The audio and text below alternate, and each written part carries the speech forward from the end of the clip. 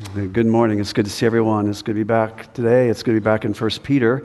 If you will turn there, 1 Peter chapter 2. 1 Peter chapter 2.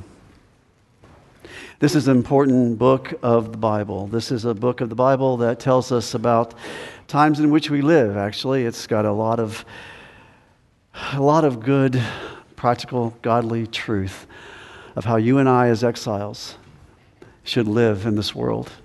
In a world that is a place where we are feeling as believers like strangers in our own country. The answer, according to Peter, is going to be don't huddle and hide out in the midst of persecution and suffering that might come our way, but we are to be those who live our lives in front of the world. We are those who are to let people see how powerful the gospel is. That is what we're called to do. We are to live our lives in such a way that people would see in us the powerful transformation that takes place because of the gospel. We always want to be putting that on display. We want to convince unbelievers of its power.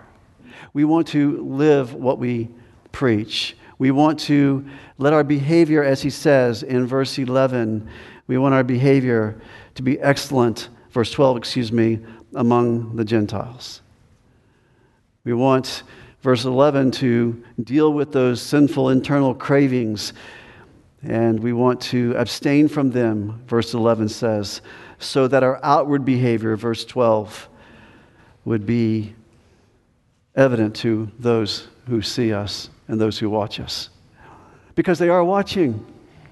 You claim to know Christ and you claim to be a Christian, they are watching. Sometimes they just want to watch you mess up so they can have further reason not to believe. But they are watching. Does this make any difference in our lives? Is it just something we gather on Sunday morning and talk about? Or is it something that's real and transforming and life-changing? That's what we want to do to a watching world. Let our behavior be excellent among them, that when God visits them for salvation, they'll remember our manner of life and be drawn to our Savior. He talks about the good deeds in verse 12. Because of your good deeds, they observe them. And what he does in verses 13 and following is he starts to give some good deeds that we as Christians are to do. Good deeds that have to do with submitting to government and submitting to your employer and submission in the home. And there's some other things in the midst of that, but he gives us some ways that we can manifest good deeds to a watching world. You know, if I was to come up with a list, or if you were to come up with a list of things that we could do to have an influence in the world, I know for a fact that we would come up with a list that is a lot softer, a lot easier than what Peter says here. If I was to come up with my own list of, okay, how are we going to make an impact in the world around us, I would come up with things like, well, let's put a billboard on Monroe Street. Trust Jesus. Or let's have a seeker-sensitive service. Or let's have a concert and invite everybody to come and sing Christian songs. Or let's have a church-wide egg hunt or something. Not that any of those things are bad. But my friends, those things are superficial in impact compared to what Peter says here to us in 1 Peter chapter 2. You would not come up with this list because, quite frankly, your flesh does not like the list I'm going to show you today. It goes against you. At least parts of it do. It's a hard list. And because he touches us where we don't want to be touched. Our very heart, our very pride, our will. He touches us where it hurts us and inconveniences us, where it causes us to die more and more to ourselves, something none of us likes to do. These are hard things, Peter says, but this is how you have an impact, Peter says. This is how you have an impact. These are the good deeds that you do to a watching world to impact that world. Because we're called to be instruments. We're called to be instruments in his hands, to bring the message of redemption to those whom he will call to salvation. We need to defend the credibility of the gospel by the way we live and how we respond to life and the challenges of life. We need, Peter says, to live in such a way it's different from what is wrong with the world. Verse 12 again, keep your behavior excellent among the Gentiles, so that in the thing in which they slander you as evildoers, they may, because of your good deeds, as they observe them, glorify God in the day of visitation. You want to convince unbelievers of this transforming power. Verse 15 of chapter 2, for such is the will of God, that by doing right you may silence the ignorance of foolish men. The whole idea that so much of this is evangelism. So much of this is our message to the world and the credibility of that message because we actually live what we say. Not perfectly, but that is the trajectory of our life, to live what we say. You want to be an example to unbelievers. And we started this a few weeks ago, and we talked about the first one found in verse 13. Submission to governing authorities.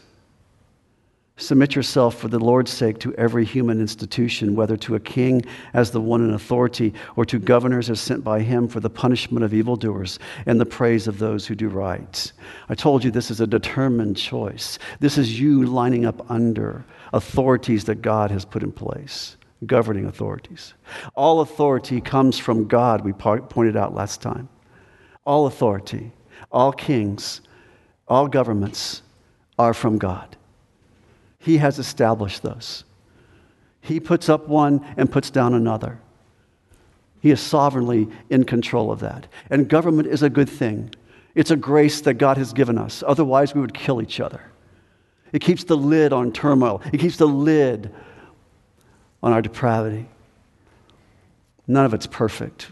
Writing to a time when Nero is in charge of things in Rome. I'm sure everybody in the congregation got this letter and went, oh, you're kidding. Are you kidding me? Peter, let's read this thing over. He left out a word or something. No, he says, line yourself up. As opposed to be defiant towards them, line yourself up under them. Be in submission to them. Don't rebel against them. You've heard it in our country as we become more and more a divided nation. You've heard people say it. Not my president. Not my president. According to who's in office, but you've heard that. And just because this world is not our home and we're pilgrims passing through, it does not mean we don't have an obligation to leaders and to laws of the world. We have a dual citizenship. We are citizens of this world, this country, whatever country you're from, and we are citizens of heaven as well. Peter doesn't mention it here, and we said last time it's understood. It's understood that government has authority. Government has been given authority, delegated authority by God. Government has a certain lane in which it exercises that authority. And when government says to do something that puts me against the will of God, I don't obey the government. Quite simple. Hebrew midwives, Daniel, don't you dare pray. Shadrach, Meshach, and Abednego bowed down to idols. Peter, don't preach the gospel. No, we follow God. That is when government gets out of its lane and comes over into the authority that's been given to the church or to us as the people of God. And we say no. Respectfully, no. Same with your home. There's certain authority a husband has in the home The church doesn't go over there and tell the father how to run its home. You might try to influence him, but he doesn't really tell him how to do it. The government should not be able to do that, except sometimes the government does need to get out of its lane a little bit and come into a home where there's child abuse or something like that. So there are times when it would mix a little bit, but we don't want the government coming in here saying, you guys have to preach shorter sermons. That would be a blasphemy. But that you get the point. We say everybody's in their lane. When somebody gets out of their lane, that's tyranny. It's tyranny. And so we talked about this quite a bit last time. I'm not going to go back through all of that. It was Mother's Day, I believe. We talked about that if you want to listen to that online. But the point is, we do this for the Lord's sake. You see that? For the Lord's sake. I don't do it because I feel like it or because the guy's worthy of it or they're worthy of that kind of submission on my part or anything like that. I do it for the Lord's sake, recognizing it is the Lord who has sovereignly ordained every leader, and by submitting to them, I am to do that. In fact, leaders in Romans 13 are called ministers of God. And I'm going to make a confession here. I got a ticket, a speeding ticket, driving through Alabama recently. And I had to remind myself while the guy's writing the ticket, this is a minister of God. This is a minister of God. You know what I'm saying? I thought about going to court with it, but Ann said she would testify against me. So I didn't go. Point is, that's what they're called, ministers of God. He has put them in those places of authority to exercise authority. His authority to keep the lid on things. We don't want anarchy. Secondly, we follow the example of the Lord. He said, render to Caesar what is Caesar. Caesar's got a realm, and you pay your taxes. Render to God the things that are God's. I told you when Peter went to cut off the guard's ear when he came to arrest Jesus, what did he say? He said, Peter, don't do that. Don't do that. I don't need you to defend me. I could call down legions of angels if I needed them. If this was about my kingdom here, then I would fight, but this is not. My kingdom doesn't need this. And so, my kingdom is not of this realm. He says in verse 16 something interesting. He says, act as free men and do not use your freedom as a covering. Or excuse me, let me back up. I left off one point. Another reason for the Lord's sake is we don't want to just communicate that it's just about political reform and social reform. We want to communicate that it's because God is in charge. This is all tied into the fear of God, by the way, as he's talked about in chapter 1, verse 17. Because we fear God, we don't fear the government. We don't fear the king. We submit. Because we fear God, we submit. For the Lord's sake, because we fear God, we worship God. We have reverence toward God, and because of that, we don't fear the government, but rather we submit to the government. And it's not that we believe that the answer to all the problems in the world are laws and more laws and social reform and things like that. It's spiritual transformation is what's at stake here, and that's what we would say to an unbelieving world. We submit to the government because we believe God has put them there. The world doesn't do that. When they don't like the guy in office, what do? They complain against him, or they rail against him, or they curse him, or they malign him. That is not to be named among us. We cannot go on sounding like conservative talk radio because that dishonors God. It's not the Lord's sake. Our priority is the gospel.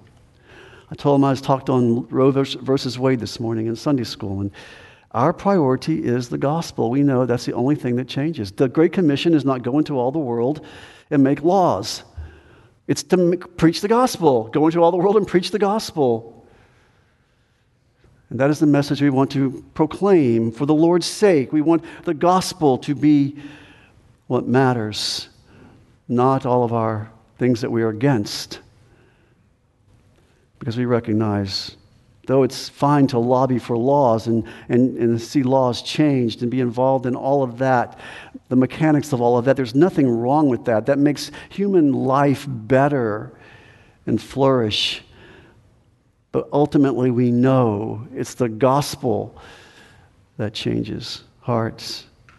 Verse 16 says, act as free men and do not use your freedom as a covering for evil. In this context, I believe that is speaking directly to the fact that do not use your freedom in Christ to be rebellious toward the government. Don't be insubordinate, is the point.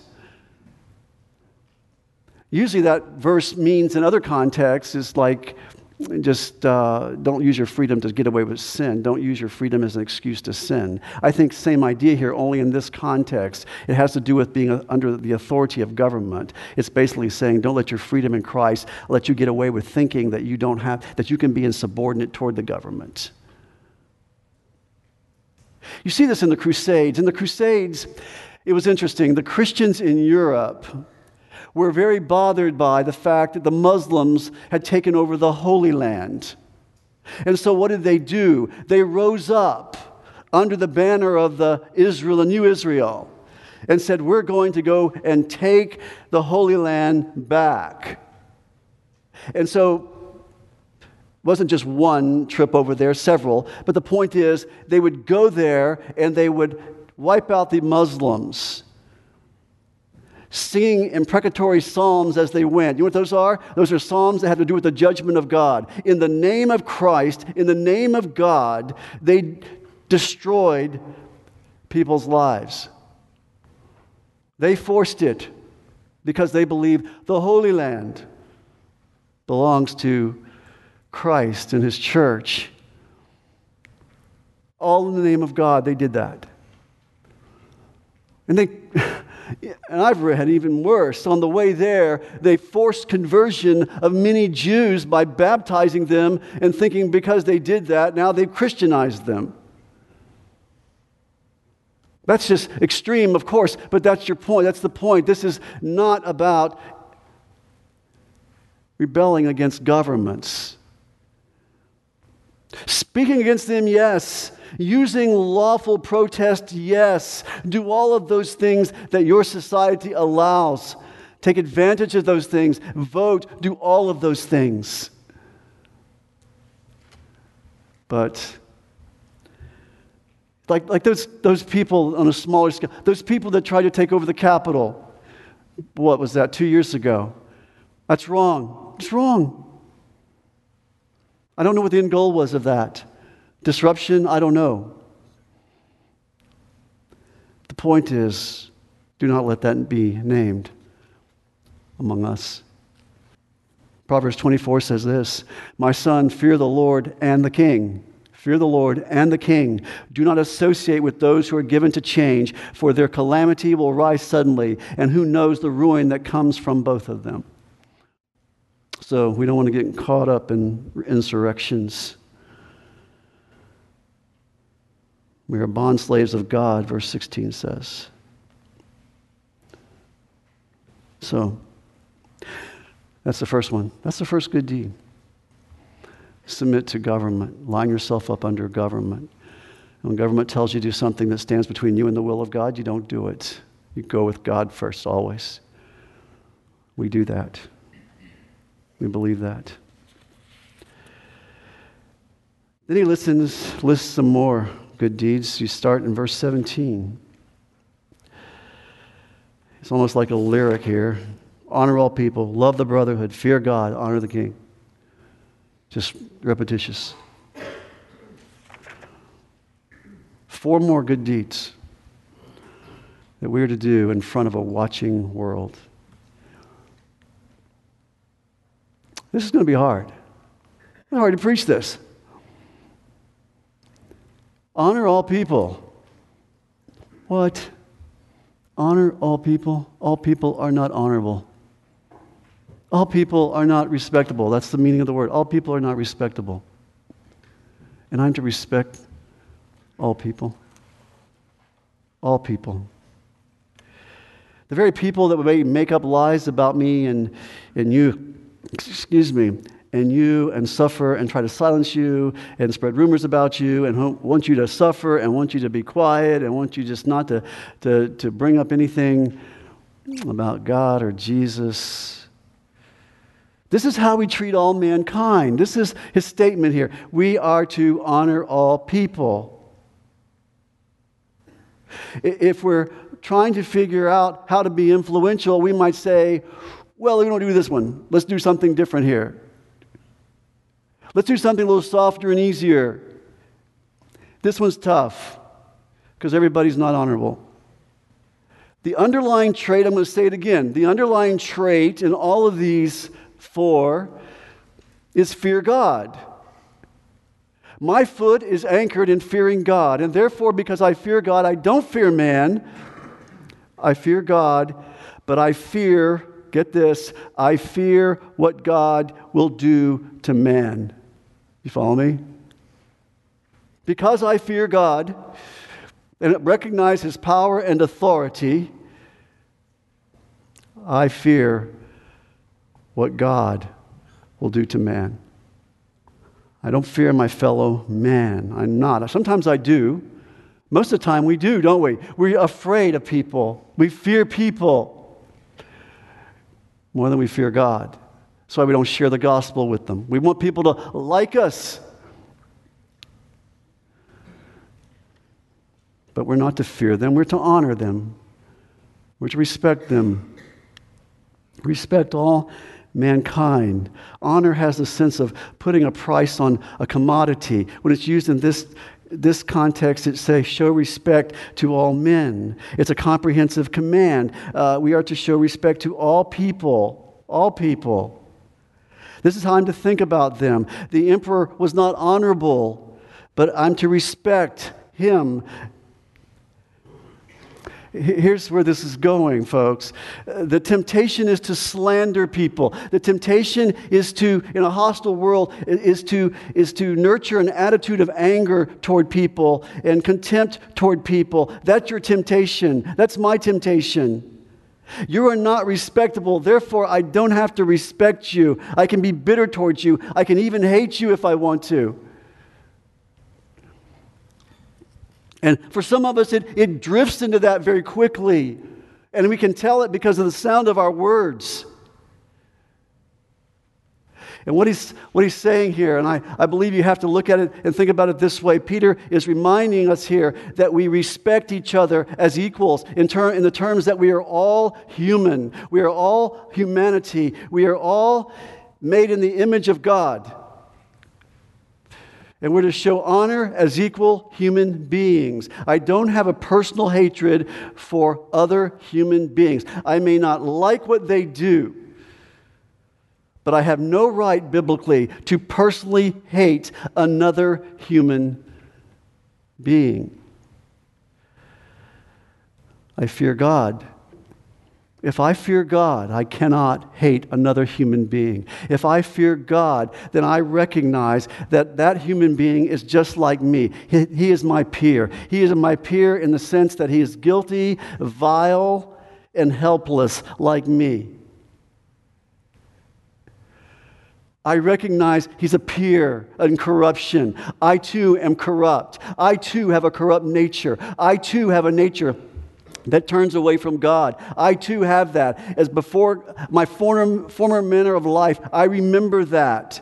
Even now as a Christian, I know the struggle I have with my nature. That person is a peer to me in that corruption. I must respect that. It does not mean I don't call out sin, folks. I'm not saying that. It just simply means that I have to back up and say that is a person made in the image of God. And they too are in Adam as I once was before I came in Christ.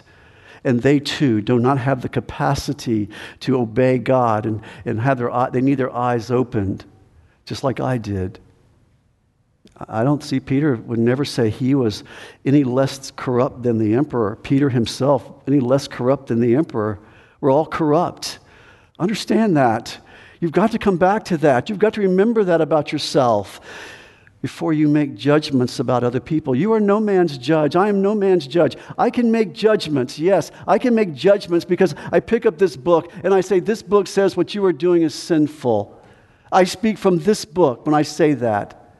But I am not your judge. As long as you are living and breathing, I cannot give you over to hell. As long as that person is a living, breathing human being, still alive, they're savable. And I must respect that and how I treat them. I must recognize that, but for the grace of God, I go just the way they go. Their behavior does not surprise me when I think of my own nature and that I am just as guilty and I could do the very things they're doing. I was in darkness, separated from God. I fight cravings. I fight the cravings they're caving into. I still fight them. See, we don't want to get self-righteous to where we don't respect other people. Yes, we call out sin. Yes, we speak God's truth to people. Yes, we warn people. But that's only half our message.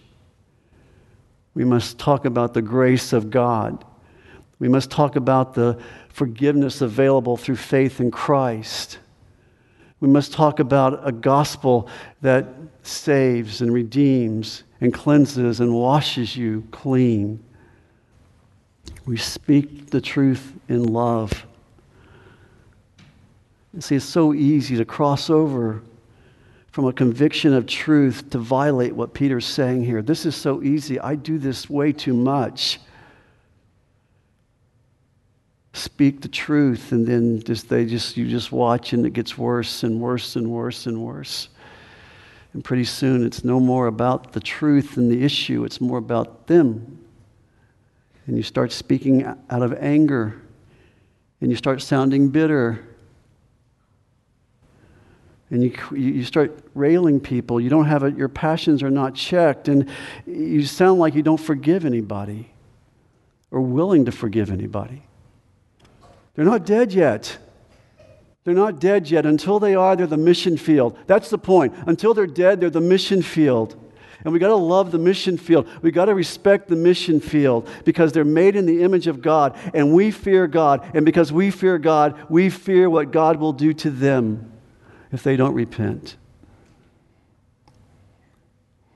You know what Jesus said? Why do you fear man who can harm the body? You need to fear God who can throw both the body and soul into hell. We say, Lord, save them. Lord, save those people in the streets screaming for abortion. Lord, save those people screaming for this right or that right. Save them. Only you can open their eyes, God. Only you can do that. But I can't go into a Romans 1 judgment. That's God. I can't go into a Romans 1 judgment that says, I give you over. That's God's job, not mine. Vengeance is His. I can't take God's job. Turn to James 3. James chapter 3, verse 8. This is about the tongue. You're going, oh great, the tongue. No one can tame the tongue. It's a restless evil and full of deadly poison. You hear that says no one can tame it. With it we bless our Lord and Father, and with it, notice, we curse men who have been made in the likeness of God. Do you have a tongue issue? Do you have a tongue issue? I do. Tongue is just a reflection of the heart. I always know what you're thinking because you talk about it. What you talk about the most is what you think is what's in your heart. Listen to this. Great book here, by the way. Evangelism as Exiles by Elliot Clark, page 74. Let me read this to you. We can succumb to the rancor of the 24/7 news cycle, Perhaps most important of all, we can't dishonor, perhaps most important of all, we can't dishonor our opponents by dehumanizing them. He's talking about having an open door for evangelism in this context here. We can't be those who sling mud at political rivals and throw shade on their followers. In my observation, our social dialogue naturally slides towards such dehumanization, especially in a technological age that's disconnected from personal relationship and the natural decorum that often flows from it. Social media are the prime examples of disconnection, functioning like the digital version of a bumper sticker Christianity. On these media, we parade our views on any number of issues with casual indignity. After all, we won't ever see half the people who read our tweets. But we also won't know half I can't get the words out this morning. But we also won't know half the disrepute we bring to Jesus' name. It's like a shiny chrome fish symbol stuck on a lift gate that has been crowded out by tacky, passive-aggressive decals. Our gospel is obscured. I guarantee you a lot of dishonoring of Christ goes on in social media and sadly among Christians. So easy to say something. It's so easy just to throw something out there. It's one thing if I want to help somebody. It's one thing if I want to call out sin, folks. I'm not saying compromise on that one bit. But we need to be ready to preach the gospel. We need to show respect and love for the mission field, or we will never reach the mission field. Hey, you are going to want to reach people that you do not like, that you view as your enemy. We won't evangelize. We won't care what they think of us. We will just huddle away from them and hide from them. And I like this book. It's so powerful. Evangelism is exiles. We're exiles in our own land. And how do we reach them with the gospel? It's just powerful statements like this, things that go against the grain of my own nature. We preach judgment and warning, and we preach repentance and forgiveness and saving faith.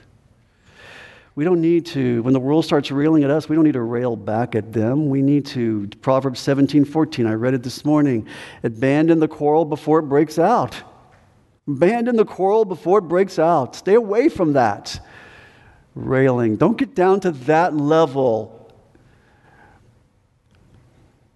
It's the mission field. Got time for another one. Love the brotherhood. Notice verse. Are you still in 1 Peter? No, you're in James, aren't you? Go to 1 Peter 2:17. Love the brotherhood. I say a lot about this one. I've said a lot about this one in talking about the church and talking about a great evangelism tool we have as a church is our love for one another. That stands out to the world. They want this love. They don't know how to get this love. They don't understand how you can get people from different backgrounds and be thrown into a room together and there's love. How there's a concern for each other, and we're called to love the brotherhood. That's what should mark us as a church. By this, all men will know you are my disciples, that you belong to me. And we have a lot of struggles in the body of Christ, no doubt about it, but God has thrown us together to demonstrate the character of Christ toward each other. That's the reason He's put you in the body of Christ. He has put you in the body of Christ to demonstrate His character towards one another. That's why it's dangerous for people to say, I don't like to go to a church. I don't like to be part of a local church. That's a dangerous, unbiblical stand to have. The church is where you live out the truths of the gospel. The church is where you live out love toward one another. You don't live that out in your own house or on a boat on the lake. You live that out rubbing up against people that God has thrown you together with. To love, to demonstrate the character of God. Peter never really uses the word church much in this at all. I don't think he uses it at all. He just calls us the brotherhood.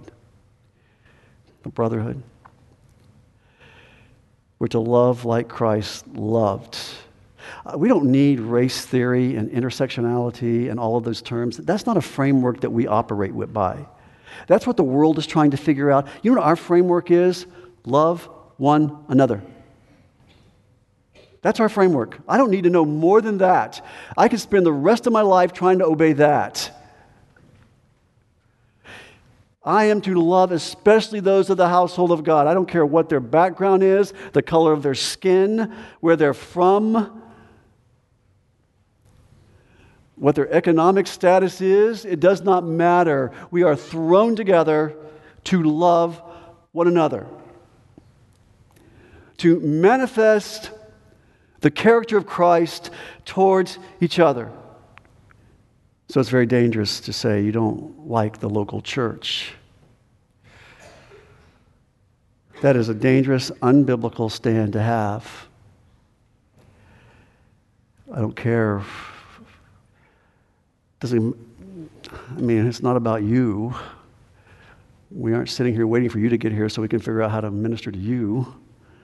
You don't come here for that. You come here to minister to others. I tell you this often. Come to this church on Sunday mornings wanting to praise God and worship Him and thinking with somebody on your mind who you can minister to. Get your eyes off yourself. You've had all week to think about you. Come here and think about somebody else. And I hear that, and you hear that. It just isn't for me. I just don't get anything out of that. I'm trying to find a church that fits me. All of those kinds of things.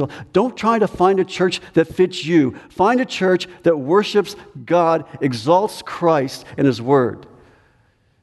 That's what you need. And then you need to get in that church, and you need to love the people that God has put in that church with you. See, we live in a culture that's very me-centered, and that just creeps into the church, and it's done it in so many different ways. And we've talked about this often, and so I don't need to go into all of that this morning. But listen, our purpose here is to help each other to grow in Christ's likeness, to mature in our faith. We want to help each other deal with sin in our lives because we're all strugglers in this life. We want to do that for one another. We're not perfect. We all have battles, we all have needs and things like that, but we don't come here thinking it's all about me. We think, how can I help somebody else? How can I serve and minister to somebody else? During the pandemic, that was our biggest concern. We wanted to preserve the unity of the church because we knew you had different opinions about things. You were being bombarded with all kinds of things in the world and media and all of that about how this and that should happen. Our biggest concern was preserving the unity of the body. Romans 14 came into play. Consider one another more important than yourself. Look out for someone else's needs and what they're thinking and their conscience and how their conscience is directing them, and respect that. And even if you didn't agree with it, the point is it's them and your love for them that mattered more than them buying into your approach to how things should be handled. I would say to you, you excelled well in that. Our church came through that. I praise God for that. But that is always on the mind of a pastor and elders in a church, is preserving the unity of the body. We don't make that unity. Christ makes that unity. He's the one that established that, brought us together, made us one. Our job is to preserve it by not being ungodly toward each other, holding grudges against each other, being bitter towards each other. No, we're to serve and minister and consider one another more important than ourselves. So we want to love the brotherhood. You want to reach the culture around us, then this is what we need to practice. Got a grudge against another Christian? Resolve the conflict, my friends. Don't carry it around. That's sinful. That's sinful on your part. It's sinful for you to let a wall grow up between you and another believer. That's sinful. If you love the truth, then you're going to love God's people. That's all there is to it. My rights and my wants stop where you start. At that point, I say, I give preference. That's humility. That's humility. I'm not talking about something that's black and white in the Bible, it's sin. I'm not talking about that. I'm talking about just preferences. I think the world sees too many times the church just divides over all their preferences. Very rarely do you hear a church divide over a theological reason. That would be a right reason, a first-level theological issue. To divide over that, yes, I get that. But to divide over just preferences? Too many times the world sees us cliquish. I mean, I've people have said that about us in the past. I don't think people say that much anymore. I think we're a very loving church, and I mean, I come always encouraging you, after this service ends, don't huddle in your normal group. Go talk to somebody you haven't met before. Go meet Officer McGahee. Tell him thank you for being here this morning with us. So those are things the world sees, and they see us as easily provoked. You guys get mad about everything. You're always mad about something. Peter says you want to be influential, love the body. Love the body. See, you got your ways of how you would reach the world, but he says, hey, you respect and honor all men, unbelievers, even your enemies out there, people that don't like you, and you love the church. You love those Christians that you go to church with, and you show that, and you demonstrate that, and you serve there, and you go to church on Sundays, and you find people that you can minister to and pray for and come alongside. That's what he says to do. Peter says, do these things. Fourth thing that he lists in this section is fear God. I've touched on that. This is one thing that will shock the world, is like the world throws all this stuff at us, but we don't fear them. We don't fear them because we fear God. See, if you're afraid of people, then you're going to be a man pleaser. You understand that? You're going to be a man pleaser. You're going to be a people pleaser if you fear man, because you fear that they won't like you, or you fear what they might do to you, or you fear that they won't admire you, or it's because you're looking for something to get from them that you're afraid you won't get. That's a good sign you are fearing man and not God. Proverbs calls that a real stumbling block for you, a snare for you to fear man. In these days in which we live, folks, if we're going to be bold, we're going to have to be fearing God and not man. One thing we can shock the world with is, I'm going to do what God says, not what you want. The best thing you can tell your children is, I fear God, and for that reason, I'm not going to give you everything you want. I fear God. I fear God, and I fear what God will do to you if I don't fear God. Because I need to preach the gospel to you, and I need to point you to Jesus, and those are not easy truths, and those are things you're going to reject me for, but I'm still going to do it because I know it's right, and it's the power of God unto salvation. And I will love you, and I will respect you. But I fear God too much to be silent. You just got to get out of this idea that suffering is not God's will for us. You just got to get that out of your mind. Suffering unjustly is not outside His purposes for you or me. God is the ultimate authority, and He may allow you to suffer, and He may allow you to suffer unjustly. I think that was in the song we just sang, or someplace we said this morning. Was that in the song we just sang? Thank you, Jim. Yeah.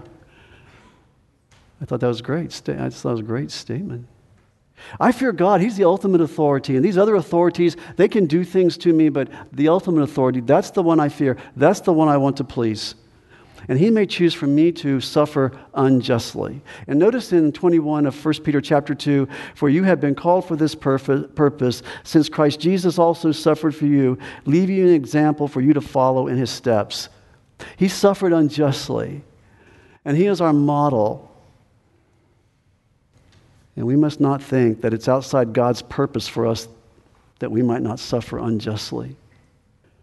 And he's going to relate this, you can relate this to earthly rulers as well. It doesn't say fear the king, fear God.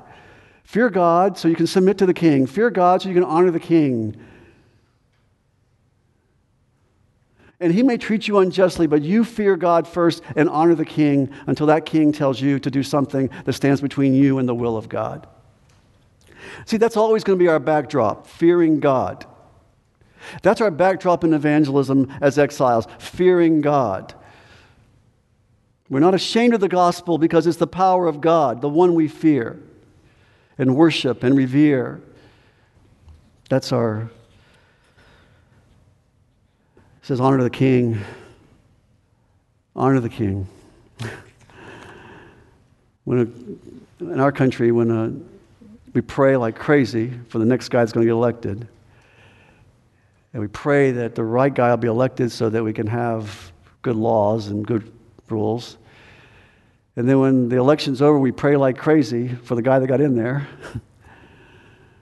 We're always praying and asking God to work through whoever's in there. We're praying for that he won't weaken our country and do all those things, and that our country will get stronger and the gospel can go forth unhindered. That we are always praying for our leaders. We always recognize in Psalm 75 that God exalts and puts down. He's the one that establishes kings. He put Pharaoh in office. Pharaoh, I put you there so I can show my power through you and what I'm going to do to you. But I must be careful to fear God. And I don't think it's helpful, folks, for us to speak against our leaders. It's not. I told you last week, I'm guilty of maligning Joe Biden. It's easy to do it with him. It really is. I think we're outside these verses by doing that. It's okay to say, hey, I don't like this policy. I don't like most of what the policies are coming out of Washington these days. I don't like those things. But you know what? God put him there. And I fear God. I fear God. And if I'm going to fear God, that means I'm going to honor the king. And maybe that'll just shock unbelievers around me who know I don't care for some of those policies, but I honor the king because I don't talk the way they talk about politicians and leaders. Our society, our hope is not in who's in the White House or who's in the Supreme Court or any of those things. Our hope is in our God who we fear. I hope this sermon has rubbed you in the wrong way, because it should. I do, it should. It should rub all of us in the wrong way. It should go against the grain of all of us. It should go against the grain of all of us. Honor the king. Let me read to you page 61 of this book. I can't remember why I marked this, so this could be interesting. No. Christians in America are increasingly isolated and degenerated. Yes, our cultural and social capital is vanishing before our eyes. Yes, in the span of one short week, the Supreme Court could easily rewrite our futures and remove many freedoms. Yes, public school curricula are being weaponized to indoctrinate children in secular dogma and a new sexual ethic. It doesn't even take much imagination to envision how well-intentioned laws against discrimination, hate speech, or terrorism could one day be used to justify the imprisonment of Christians. And it doesn't end there. On a personal level, we have plenty more room for fear. By standing up for Christ, we run the risk of forfeiting promotions or positions, of missing out on tenure or a contract. We might even lose our families. But this shouldn't surprise us. Jesus said he didn't come to bring peace, but a sword. We have much to lose. Yet none of that justifies Christians being terrified. We must not, according to Peter, tremble in fear at the thought of surrendering a job or business at a failed school board initiative legislative or particular Supreme Court decision. Because if we do, we are preaching the completely wrong gospel to the world. We're telling them our greatest fear is the loss of money and power and influence, the loss of our beloved comfort. But as long as that is the case, we show that our fear and our gospel is no different than theirs. Wow. So, we're called to show the world how powerful the gospel is. May that be our commitment and desire to put that on display. Verse 15, for such is the will of God, by doing right you may silence the ignorance of foolish men. And that's right. You don't have to shout about their ignorance. Just let your life show the credibility of your testimony. God, thank you for this time today. Thank you for this time that we've been able to gather in this place and worship.